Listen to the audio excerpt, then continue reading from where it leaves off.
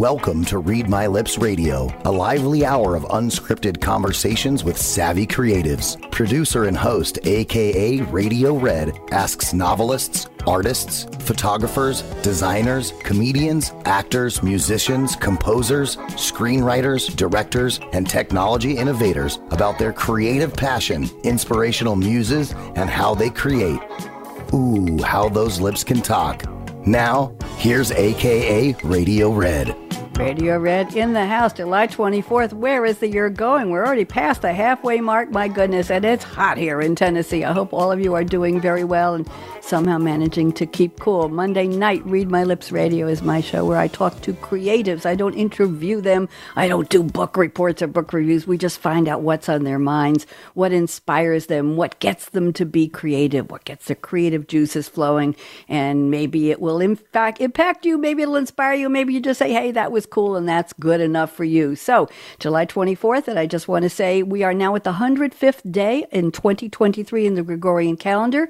And I don't know if many of you know that Gregorian was a pope, Pope Gregory, and he didn't like the Julian calendar. So he said, hey, I'm going to change it. So I call him one of the earliest creatives on record. That's my version of it anyway. So he said, well, let's move some of the leap days around. Let's make every 300th day, every 400th year, something like that. And so we have the Gregorian calendar.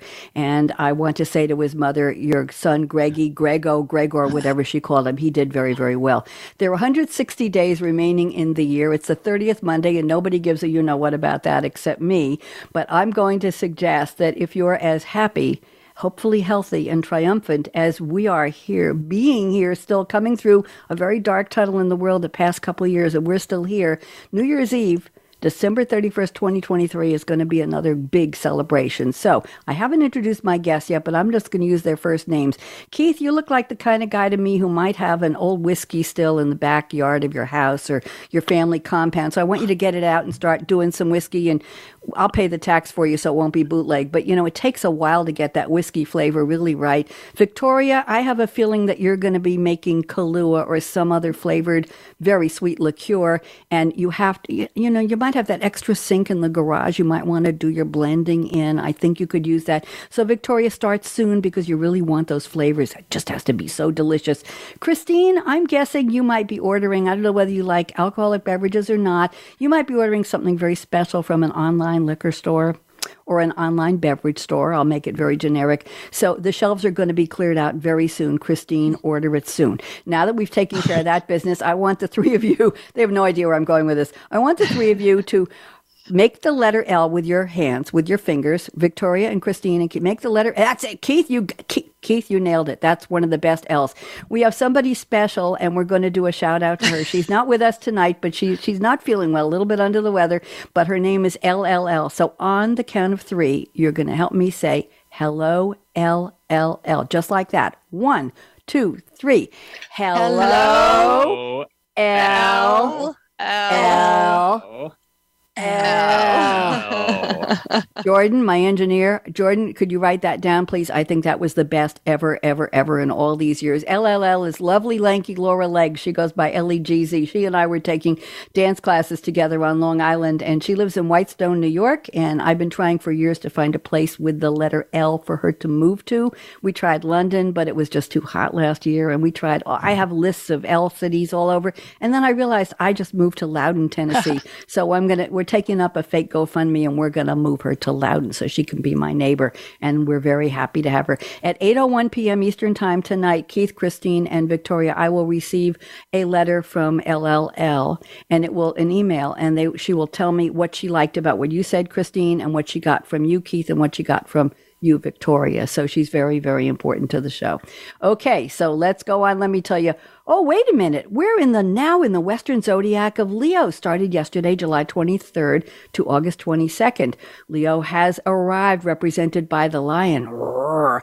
Let me tell you the personality traits, just a few. And Christine, Keith, and Victoria, I know none of you were born under the sign of Leo, but if you want to be an honorary Leo, see if any of these characteristics describe you. Just wave a little finger at me if they do. Are you vivacious, any of you? No, Keith, come on, tell the truth. Theatrical, Keith, you have to own up to that one. Come on, improv. Come on, you're theatrical.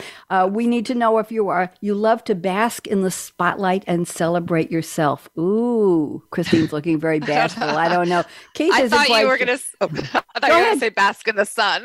Well, that's the same thing. Bask in the sun. What about ambition, determination, remarkable bravery, and natural leaders? Any of you brave and Oh, Keith is, yeah, he admits it. Christine, Victoria, I know you already. I know you are. Playful Leos lean into drama-fueled romances suitable for the tabloids, and every Leo thinks of him or herself or themselves as a celebrity. So what percent? Do you think you're an honorary, Keith, you an honorary Leo today? You want to be one? I mean, probably like 2%, but I think that makes me a Leo enough. I think it does. Christine, what percent for you? I think 50% just without the narcissism.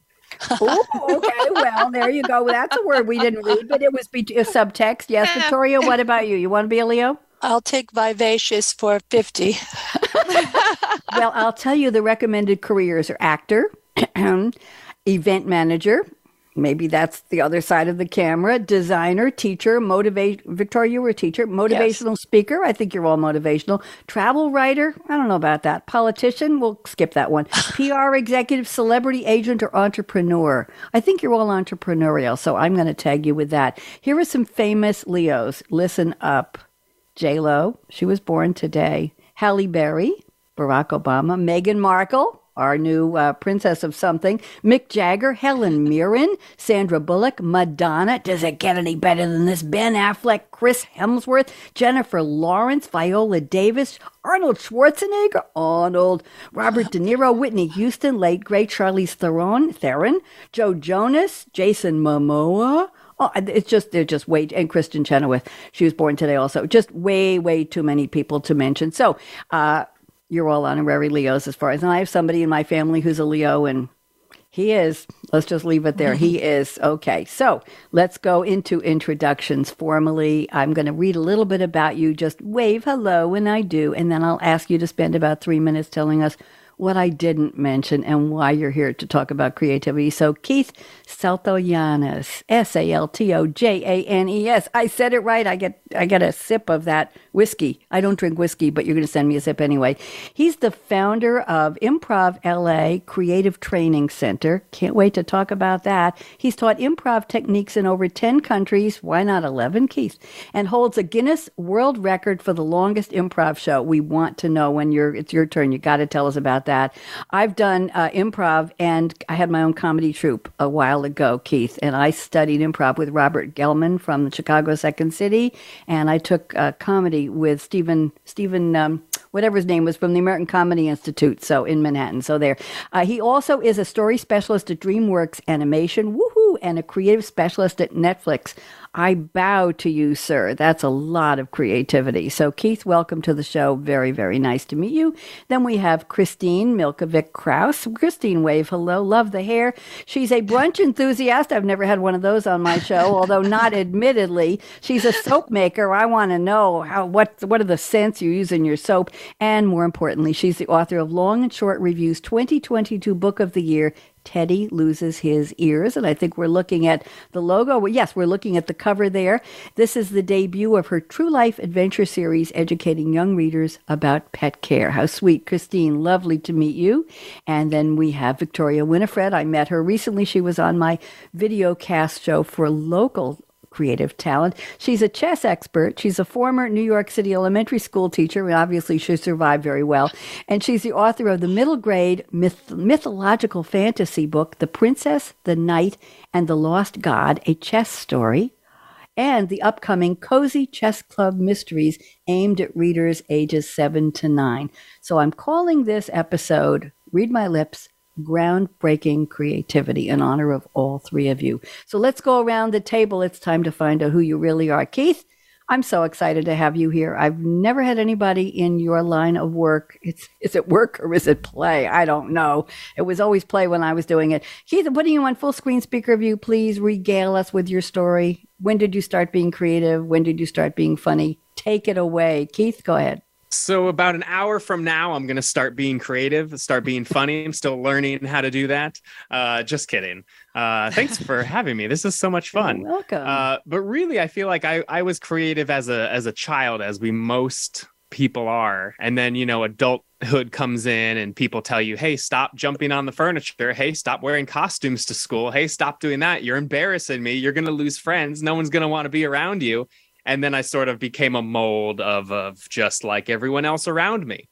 And I feel like creativity is really being different simply, but even more than that, just having fun. What sounds fun to you, which usually will be different because you're your own unique person. So then in high school, I started to come out of my shell a little bit more. And then in college, even more while studying at a conservatory theater. And then starting improv is where it really opened up for me.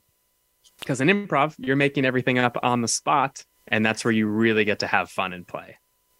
Tell me about the Longest Improv Show. We want to know where, when, who was in the audience? Was it you in front of a camera?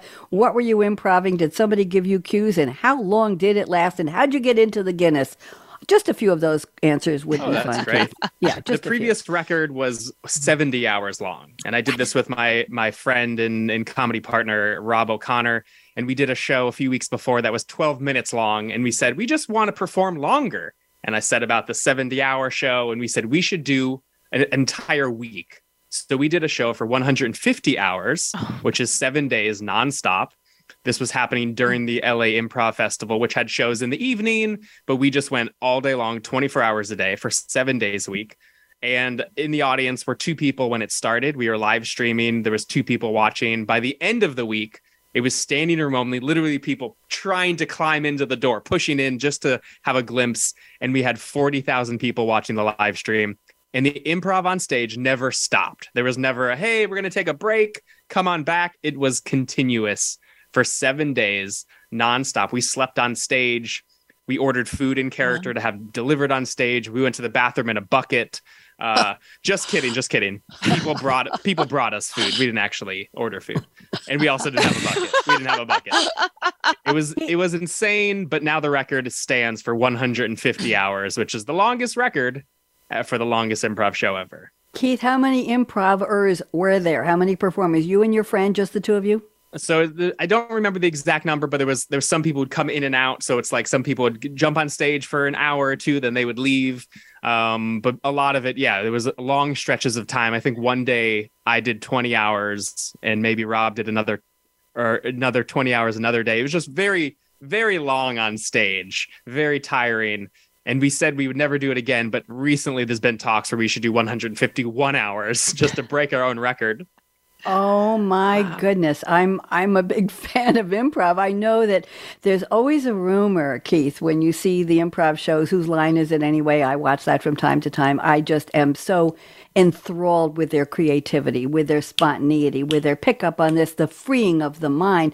But what I want to say was I have some friends who watched it with me and they said, oh, it's written, it's scripted. Oh, of course, they rehearse their lines.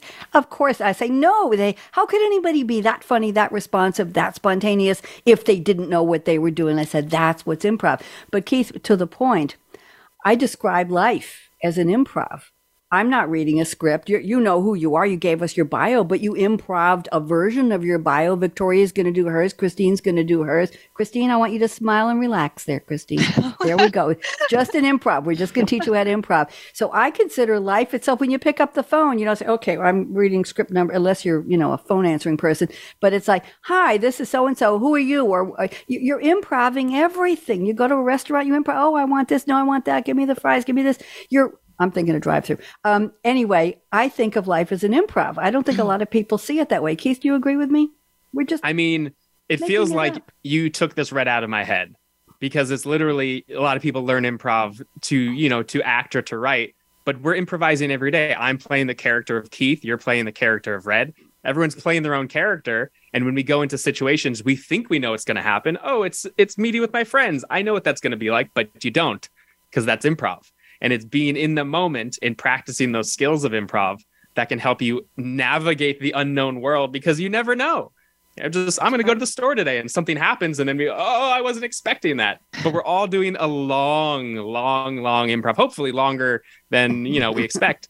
but we're all doing a very long improv of just life, playing the character of ourselves. We're all doing that. Absolutely. We think alike. And, I think that improv, in a way, is the precursor to the big famous word now, mindfulness, live in the moment. Well, that's what we're doing. Thank you, Keith. I want to move on. Let's get to know Christine. Christine, so happy to have you here.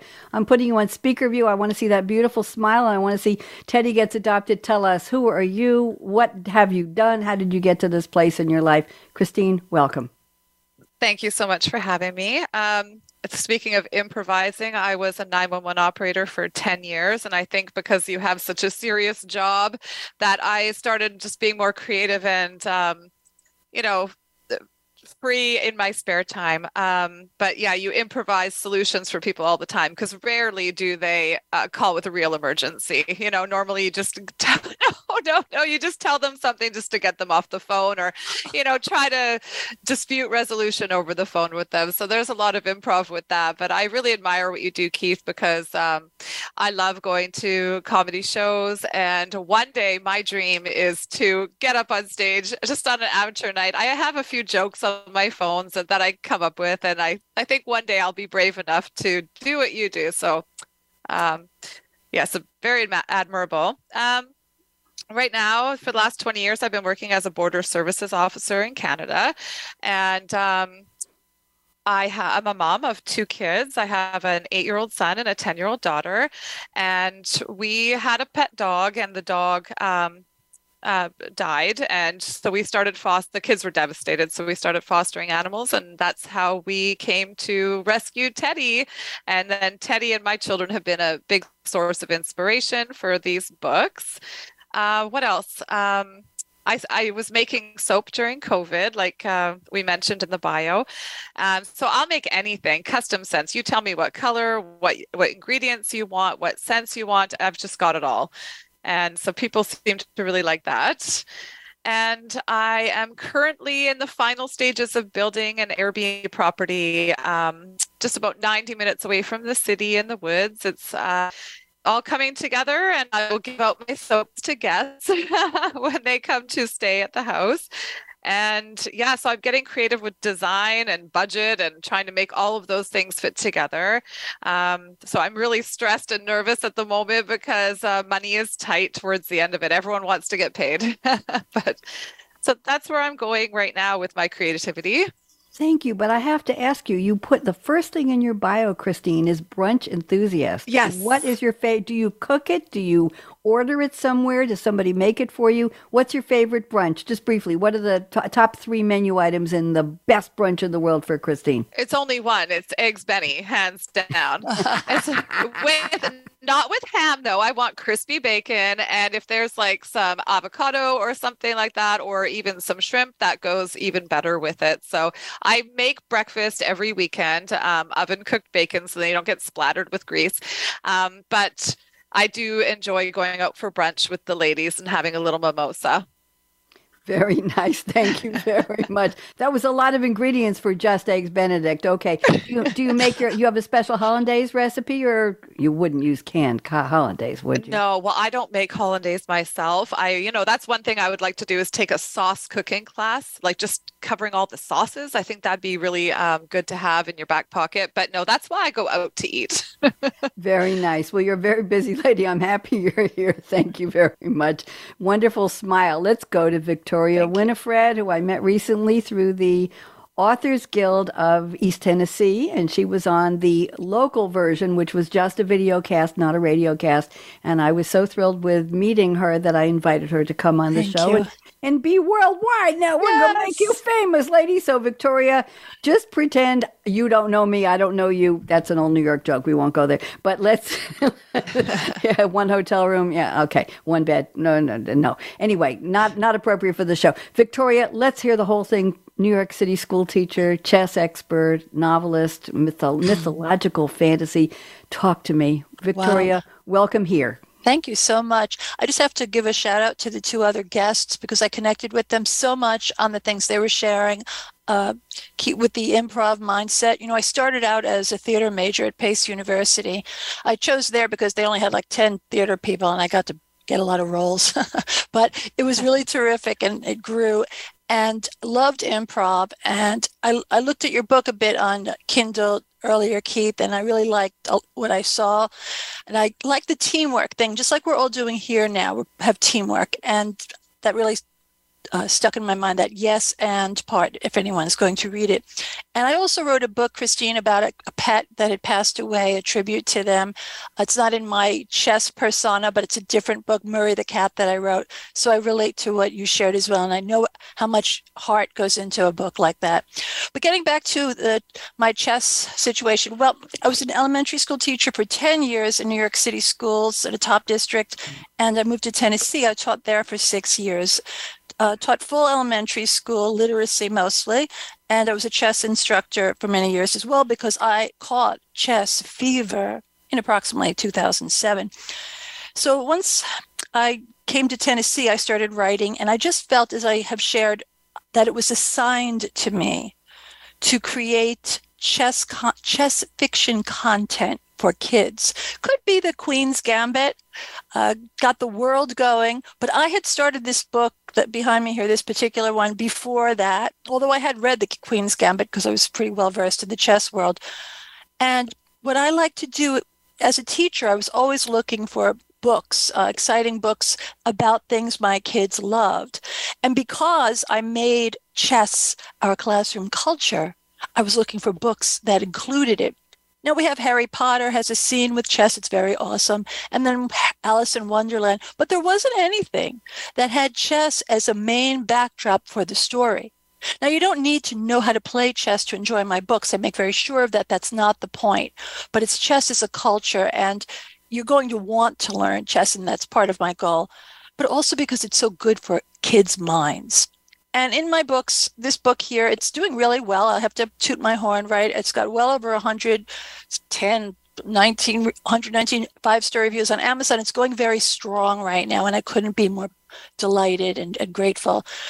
Later this next month, I'm going to be launching my Cozy Chess Mystery Series. My kids used to love reading those short books of series, perhaps, Junie B. Jones or A to Z Mysteries or Magic Schoolhouse. So I created a situation, some content that had a chess club and after-school chess club, which is where I fell in love with chess in 2007.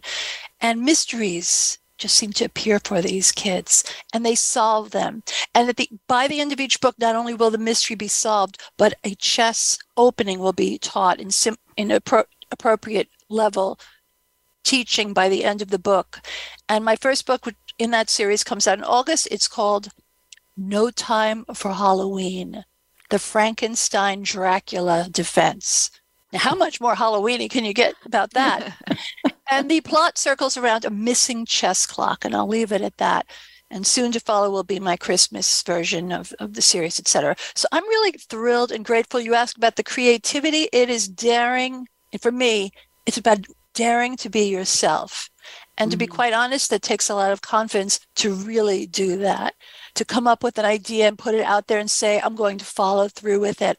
I'm going to get in the flow, and I'm going to do this regardless of pats on the back or slaps in the face, whichever way it goes, a little bit of both.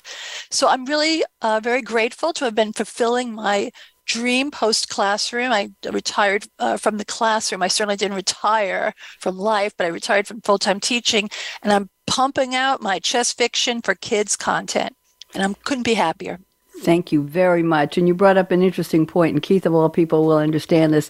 When I was doing stand-up comedy, I had my own troupe called, we used to perform, Keith, in Borders bookstores and public libraries all over Long Island, New York. And in Borders, we got paid, my partner and I got paid in cash. She and I split the cash. We got gift certificates. So all of my comedians, my comics, would get a gift certificate. And they'd go around Borders, they'd buy books, magazines, they'd get records, CDs. They were thrilled. We took home a couple of bucks. In the libraries, we didn't get paid. Well, some libraries did, but it was just a lot of fun to keep it at that clean level, although I did run into some people who didn't like some of the language. Somebody mentioned the V-word virgin in one of my comedy things one of my presentations when we went to Borders, and she banned us at all Borders bookstores all over New York and New Jersey. So I had to fight my way back to that one. But what I want to say was there's two ways to look at, and somebody mentioned a clap or a slap. Well, there's two ways to look at comedy. When you're on stage, you're holding the microphone, which is a position of power, right? So you either kill if you do well, or you die on stage if you don't. So think about the metaphor for that. On that, I'm going to leave that one alone. And by the way, Keith, it was Steve Rosenfeld's American Comedy Institute. That's where I started. And it's brutally fun. You start with a class, a group of people you've never met in Manhattan, in a classroom somewhere near the Ed Sullivan Theater, used to be near 54th, a place that rents performance spaces. You probably know where it is. And you're asked, who are the funniest relatives? What are your earliest memories? And then you get up and you improv something funny for 3 minutes in front of the class, and you're supposed to tape record yourself. And then you meet with Steve, and he teaches you to do structure. You get 3 weeks of groups, 3 weeks of one-on-one with Steve, and at the end of the third week, you are live on stage. And I picked Caroline's Comedy Club, and my parents and a whole bunch of neighbors came and paid money to see us, and there were 10 of us on stage, and a professional opener and a closer. We called them the bookends. We were scared out of our minds, and I got invitations to perform around New York at little clubs like Break for the Border and other places, and I started my own troupe after that. So I have very fond memories, and then took a lot of improv. Anyway, off the charts. Thank you, all three of you. You're all three very, very impressive creatives. You're impressive people. You've come from interesting places to find, Victoria, that authentic voice. And to me, creativity is curiosity, it's confidence, and it's courage. Okay, those to me are some of the elements, and I've heard this from many of my guests. But let's move on. I've asked the three of you to each send me a fictional quote from a movie or TV character, or a song lyric that you're going to relate in your own words to your creativity. Keith Saltojanes. I like saying your name. I might just say it for the rest of the night. Whoever's listening, I don't know. I just spoke with Keith Saltojanes. He sent a quote from the Blues Brothers, the 1980 American musical comedy film. I have everything here. A screenplay written by Dan Aykroyd and John Landis, who directed it, starring John Belushi as Joliet Jake Blues and Dan Aykroyd as his brother Elwood. Characters developed from their SNL musical sketch, The Blues Brothers, set around Chicago. I'll leave it at that. And there's a long line of how this quote came to be, but I'm not going to read the trivia. It would take too long. So the line is, orange whip, 3 orange whips. Keith, rescue this one, please. What does this have to do with your creativity? A little background, please. Go. That line is pretty random in the movie. It's said by John Candy, but why I like that for creativity is it's so specific. They're sitting there. He's a cop. He's about to arrest Dan Aykroyd and John Belushi's character, and he's ordering these drinks, and he goes, orange whip? You want orange whip? 3 orange whips. And it's just out of place, and it doesn't fit really what's going on in the movie. And I laugh every time I see it. And that's what creativity is. It's something that is different. You know, that scene is like, oh, we're just going to watch them perform. They're going to get arrested. But to throw in a little sprinkle of something fun like that is unexpected. And that's really where laughs come from, is something that's unexpected. And that line it personifies that. And it's so specific. I have no idea what an orange whip is, but he was very excited about ordering that in that scene. I'm going to tell you, orange whip is a sweet cocktail made with rum, vodka, cream, and orange juice, typically blended to froth like a milkshake, poured over ice in a Collins glass, if anybody remembers what that is. It has been used as a brand name for non-alcoholic drinks. In the 1950s, the Tropical Fruit Company marketed an orange whip concentrate to be served as a fountain beverage. Jean Carmen, actress and pinup model, was dubbed Miss Orange Whip. Did you know that, Keith? The U.S. Patent and Trademark Office lists applications for Orange Whip trademark to be applied to drinks and a chain of juice stores. After the release of the Blues Brothers film, when Jake's parole officer, John Candy Detective Burton Mercer, attends the pivotal fundraising concert to arrest Jake and Elwood, the drink had a resurgence, and there you go. Who wants an orange whip? And there you go, okay? So thank you very much, Keith. That was lovely, and I enjoyed the research. Christine, let's go to your quote. You picked a quote from The Fight Song by Rachel Platten. Wow, 2015, only 6 million sold in the U.S., only 6 times platinum certification. And the song lyric goes, like a small boat on the ocean, sending big waves into motion, like how a single word can make a heart open. And here's the line you picked. I might only have one match, but I can make an explosion. I got chills. Christine, how'd you pick this one? And by the way, it debuted before the song was released. It debuted on the Pretty Little Liars episode, How the A Stole Christmas, in December 2014. There's a little background for you. Christine, go. Tell us how you picked this and what does it mean for your creativity? Go. Oh, I just really feel that one person can make a difference, and listening and kindness and compassion and Sometimes just being heard can make someone's heart open and they feel safe to talk to you. And maybe that's what everybody just needs, is a little bit more love. So, but also one person can be very dangerous and they can destroy. It says, I might only be one match, but I can make an explosion. Or I think of a quote about a tree can make 10 million matches, but only one match can burn down a million trees. So I know you could use it for good, which I hope to. I think everyone can make a difference, but there are some people who just can cause a lot of destruction. So let's choose to be better. Well, also creativity is lighting, as you said, it's lighting that inspiration. It's lighting that light that lights up a room, right, Keith? Right, Victoria? Yeah. It's something that people say, wow, you three have just lit a match for me with your bios, with the quotes. We're getting to Victoria's in a second. You've lit that match of creativity by picking a quote from something that matters to you. You created a moment on this show. So, Christine, that was very, very powerful quote. Thank you very much. We'll forget about burning down anything. Okay, other than cold-hearted people, we got to warm them up, right? We're just going to warm them up. Victoria, Winifred, you have picked a quote from Bridge Over Troubled Water, our song quote, our second song quote today, 1970 song by the American folk duo Simon and Garfunkel. This was their most successful single and known as their signature song. It made number 66 on Rolling Stone's 500 Greatest Songs of All Time. It's been covered by more than 50 artists, including Elvis, Aretha, and Johnny Cash. It is one of the most performed songs of the 20th century. And it's interesting that Paul Simon wanted Art Garfunkel to sing lead vocals, and he resisted in the beginning. He really didn't want to. It won 5 awards at the 13th Annual Grammys in 1971, including Record of the Year, Song of the Year. It topped the U.S. Billboard Hot 100 for 6 weeks, number 1 in the UK, Canada, France, and New Zealand, top 5 in 8 other countries, and it only sold, well, like Fight Song, it only sold about 6 million copies, so whoever heard the song. Okay, here's the line you picked. The line is, "Your time has come to shine. All your dreams are on their way." Ooh, beautiful. Victoria, talk to me. How'd you find this line? Well, you know, I love 70s music, so it was actually quite difficult to choose one line. And I always like the bridge of a song. It's like something magical about it. I know this is a song about a bridge, but this was just that special part of the piece. And it actually begins, this lyric, with "Sail on, Silver Girl," right? Which I heard was a slam on Paul Simon's wife because she found a gray hair or something like that. But not that I can relate to that or anything. However, the cheery part that I really was focusing on is "Sail on, and your time has come to shine." You know, sometimes things come to an end, and that's the chance to have a new beginning. And these things sound trite, but they're true. You know, there were cliches exist for a reason. And, you know, quitting or retiring from full-time teaching, I was able to complete my work. And I know the work is still not completed in me, and I hope to do more things with that. It says your time has come to shine, but it also says your dreams are on the way. So it's something about the present, and yet there's more coming in the future. It's just a positive outlook, like Christine was saying.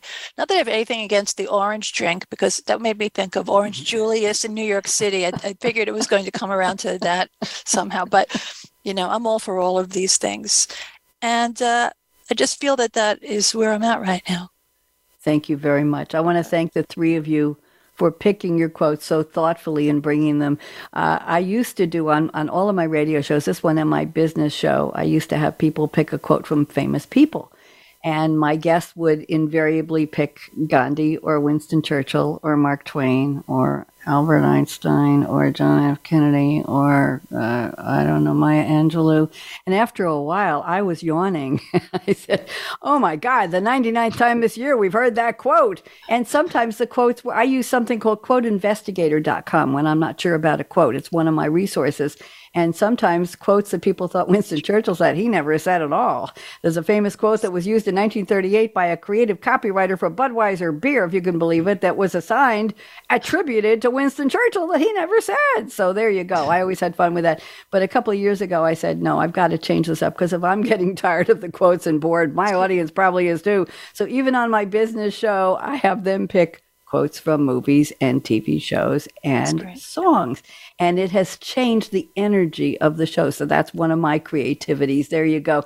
Thank you, the three of you. Let's go to the part of the show where I'm going to select one or two creativity statements from each of you. You sent me 4, each of you. And I'm going to start off with Keith Saltojanes. I got it right. Almost tripped me there. I had Victoria in mind, that Saltojanes. I'm going to pick 2 from you because I really like these. I'm going to put them together. One is we expect and one is a surprise, Keith. So what I'd like you to do is take about 2 to 3 minutes, unpack this for us, the 2 of them together or separately. And then if either of our other panelists, Victoria, Christine, want to say something, you've got some polite fingers, even a pinky will do. Just wiggle a little finger at me and I'll see you. And you'll have a 1-minute commentary, okay? Our timing is very loose here. We're not strictly on the clock. So Keith has sent the following. Your statement number 3, Keith, I'm going to start with this. You say creativity comes from a blend of our playfulness we had as a child and all of our experiences up to this point in our lives. I just want to set that one out. You don't even need to unpack it. It's itself. But the one I really want you to talk about is number 2. You say, I stay fresh and creative by doing bits, whether the people around me know it or not. Oh, Keith, you got to explain this one. Go ahead. First I want to say, Christine and Victoria, you had amazing quotes. And my quote was just about a drink, which I thought was really funny. These inspirational quotes, and I was like, yeah, he's ordering a drink. But with that, bits are really when you're playing pretend when other people don't realize it. So doing something that's fun for you to do, which is a great way to practice, because we feel like, as you said earlier, as a 911 operator, which, side note, I did that for 6 months as well. But everything is so serious. So how can you play in these scenarios instead of going, oh, I can only let loose when I'm with my friends on Friday night? You can play all the time. Whatever that might be to you is fun for you. A bit that no one else knows about. It's just a fun thing maybe you're doing, and maybe people don't even know you're doing a bit, but it makes you laugh. And that's what's fun to practice being creative, is doing something that's creative and different for you. So I always love practicing with bits and different fun things that people don't know I'm doing, but I just find it funny. That's sort of my own thing. Give us an example. We want an example. I really just can't think of one right now. Have you done a bit on this show? Have you done one since you've been on my show tonight? I'm trying to think if I've done one since I've been here. Something that's just funny to me, that's playful in the moment. I haven't really done one since I've been on the show. I can't really think of one. Has anyone else noticed that I've done one at all? I don't. Well, I think know. You did a bit you don't even realize, because your background is flipped in reverse, and so your book, The Improv Mindset, is backwards. Oh. He's doing it right now. He's changed it to like 10 different glasses. I was thinking that. Yeah. Yes, you have. Yes, you have. I could do that too. I saw you take them off, but I was looking at the background and I didn't realize. Christine, good for you. You found it. You said it. You daughter of a gun. You look. But did anybody notice that his background is backwards? Because sometimes on Zoom you have to click mirror image in the settings and it will flip it around. It's background. It's flipped. Yes. It's flipped. The Improv Mindset is backwards. I'm looking at EHTVORPMI, and I'll do the rest of the But I think it was a trick because it makes us focus on it more. I think so. I was focusing on that, and Christine, very we would be ignoring Christine. There you go. I just assume that most people watch podcasts and videos through a mirror. Like they set up, and then when they're brushing their teeth, they're watching through a mirror. That's what I do. Of course. Everyone else doesn't do that? We do. Or we're going to start doing it only Tuesdays. I'll try it Saturday. Thank you very much. Christine, I'm going to read. Thank you, Keith. Christine, I'm going to read your statement number 1. I like this a lot. You say, defining creativity to me can be described as having one of those aha moments of inspirational realization when something just clicks or suddenly makes sense to you, and you now wish to share that expression or breakthrough realization in an artistic format. Christine, there is so much to unpack in that one statement. I know you didn't even remember sending it to me, but there's so much in there. You want me to put it in the chat so you can read it? I think maybe. I'll put it in the chat and you can start talking. I'm going to put it into everybody. Well, I wanted to give an example of what Keith was going on, how we do little bits all the time. Sure, so as a border officer, people ask you all sorts of questions, or I'll have people come up to me and say, please help, I'm trying to get to Edmonton. And I'm like, Edmonton's closed today. And then And then it takes them a second, and then they're just like, "Oh, you're very humorous," they say, or something, or a lot of people, yeah, it's just a lot of fun. Like even with 911, you'd get a lot of crazy callers. Well, I shouldn't call them crazy, but people who are not all there. And then we have a lot of chronic callers too. And they think people are coming out of their television sets and this and that. So we would often tell people to make tinfoil hats, and it would bounce the the rays of people listening off of their hats and stuff like that. And I've actually driven through the East Side and seen people walking around in tinfoil hats. So it wasn't meant to be like bad, but you just have to get them off the phone because you need to keep the lines free for emergencies. So you have to give them a solution that they're happy with, that makes sense to them. So it's kind of a little bit of a bit. So is that your aha moment of sharing a realization? No. Sometimes you just have those aha moments, like with children.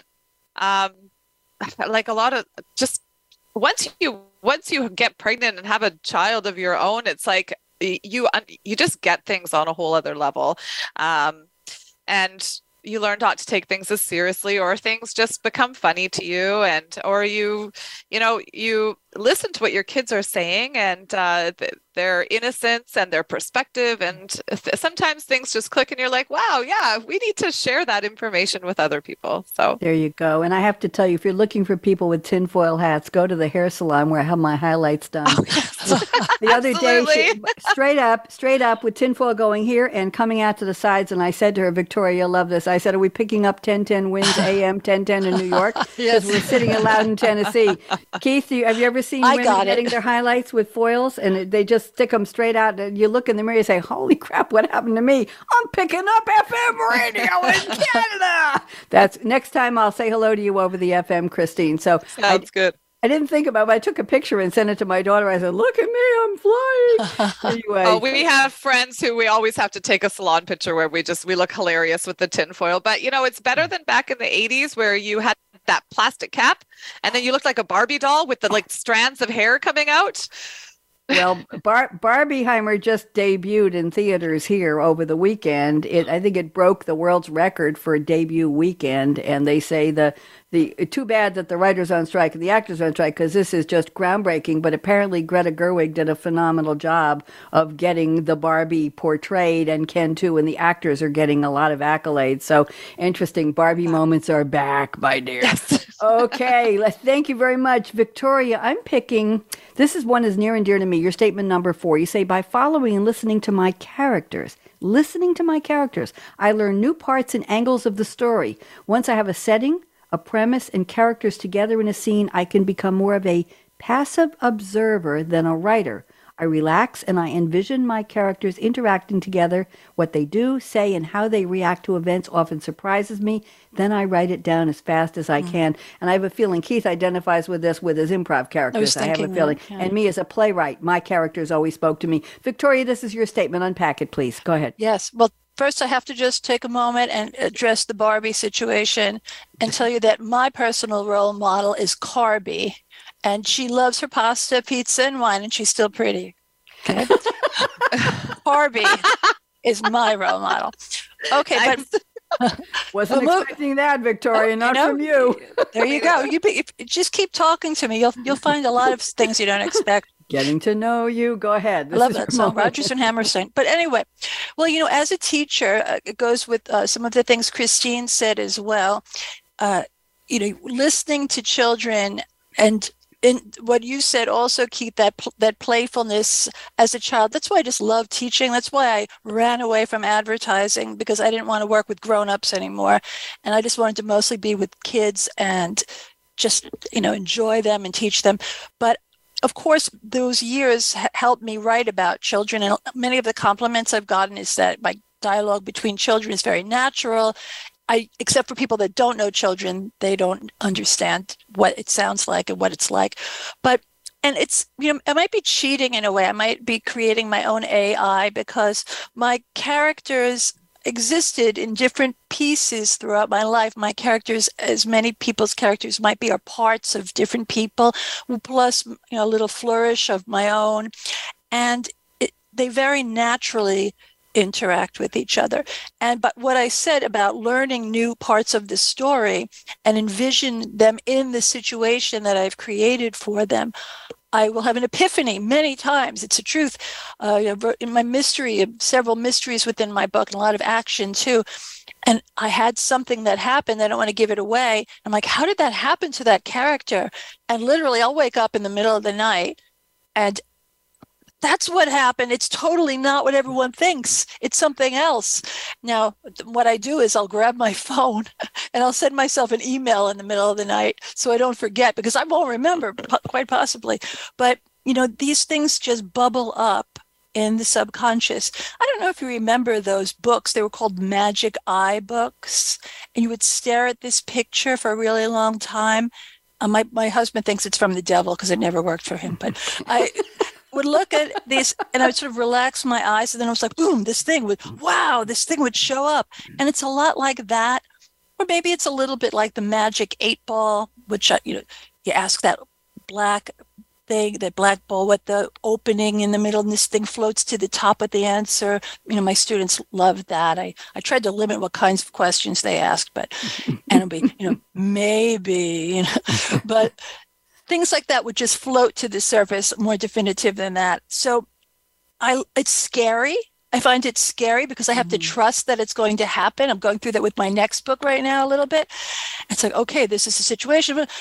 And I just have to wait for that to surface by envisioning these characters in that situation, in that environment.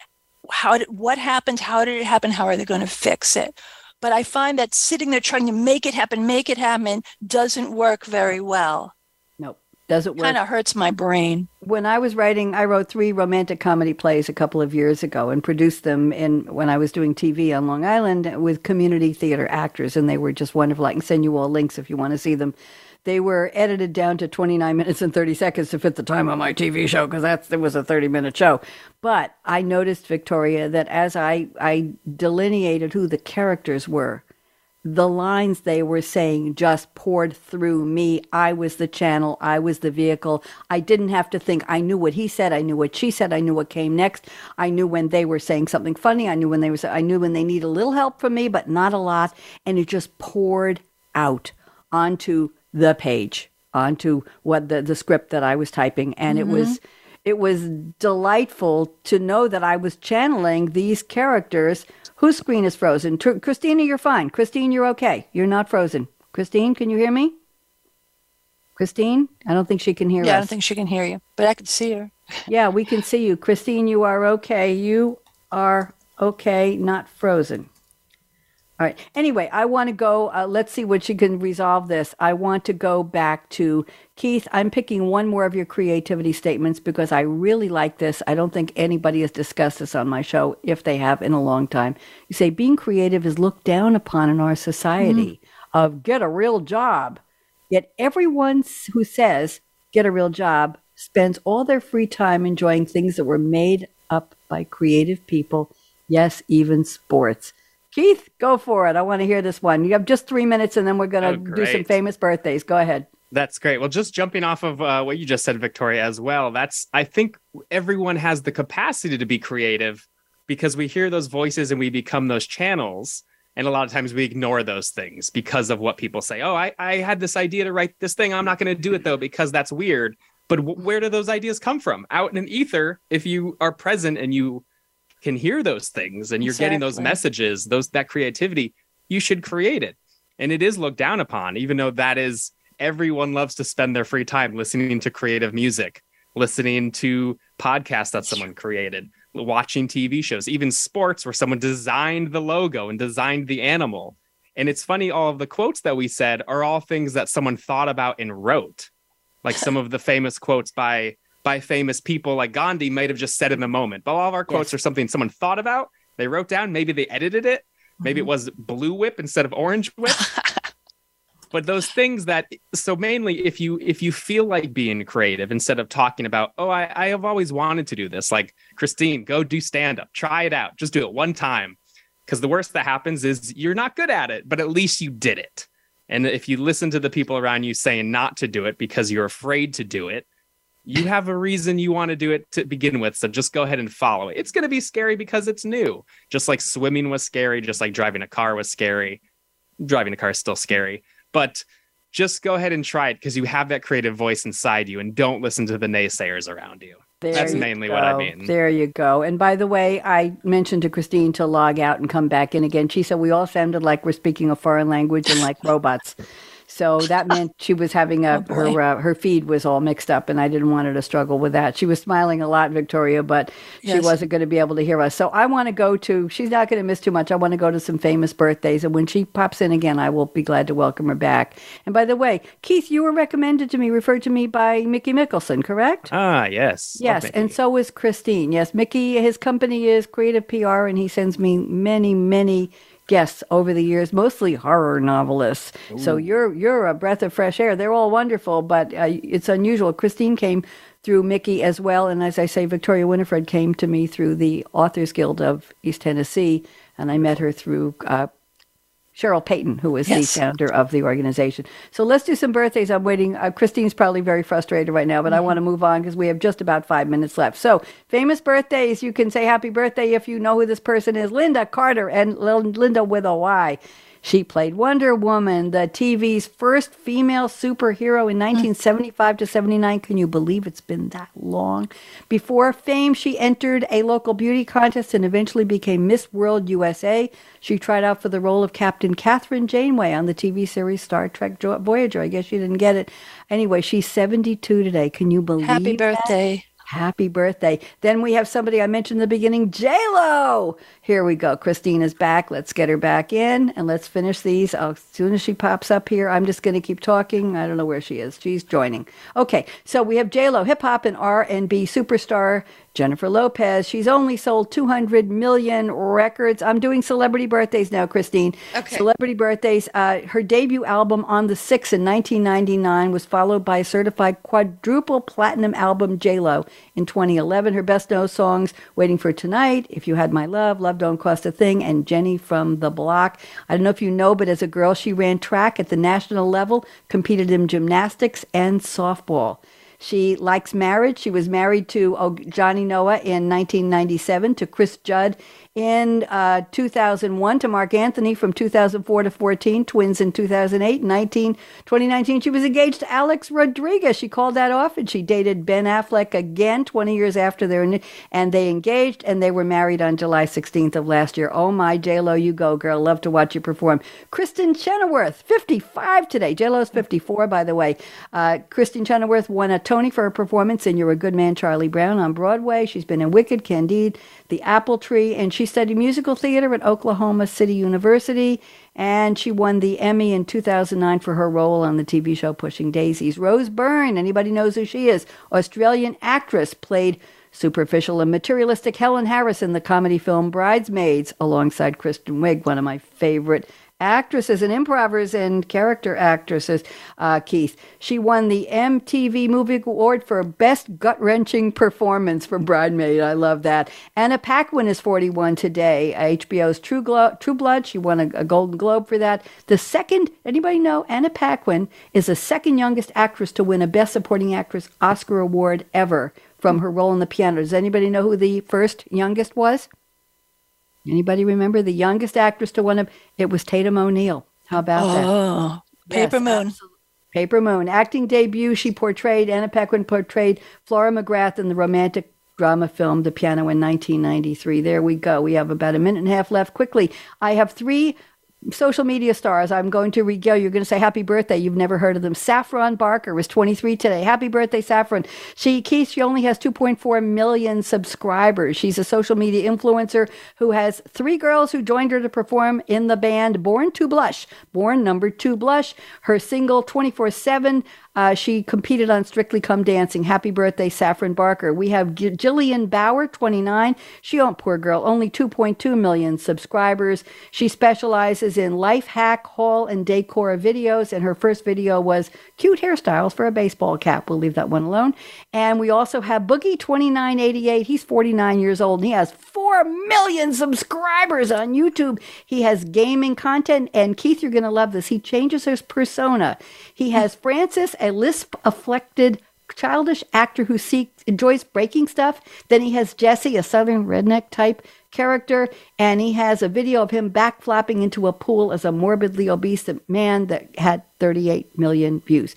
J-Lo was born today. Elton John and Kiki D did a duet in 1976 called Don't Go Breaking My Heart. It hit #1 in the UK. And one more thing, the film Sgt. Pepper's Lonely Hearts Club opened in America today in 1978, and it tanked. The critics hated it with a passion, and it flopped despite appearances by Peter Frampton, Billy Preston, Aerosmith, and the Bee Gees. Oh, my goodness gracious. And that's all I think we have time for. Oh, my goodness. So here's my quick closing. Everybody get ready to wave goodbye. Life is short. Break the rules. Isn't that what we're doing here? Forgive quickly. Kiss slowly. It's the best. Love truly. Laugh uncontrollably. Join me. 32 seconds. 1, 2, 3. Great. I should do that at the beginning. And never regret anything that made you smile. And here's the final. Work like you don't need the money because nobody else cares. Dance like nobody's watching. When I dance, they watch. Sing like nobody's listening. I didn't sing tonight. Not too much. Love like you've never been hurt. We all have. Let your heart rejuvenate, regrow, refresh. You will love again. Money talks, chocolate sings, la. And last but not least, I stole this line. Thank you for turning me on. Everybody wave goodbye. I think we're over time. Jordan, thank you. Thanks again for tuning in to Read My Lips Radio, presented by the Voice America Variety Channel. Tweet your questions and comments to @RadioRed777.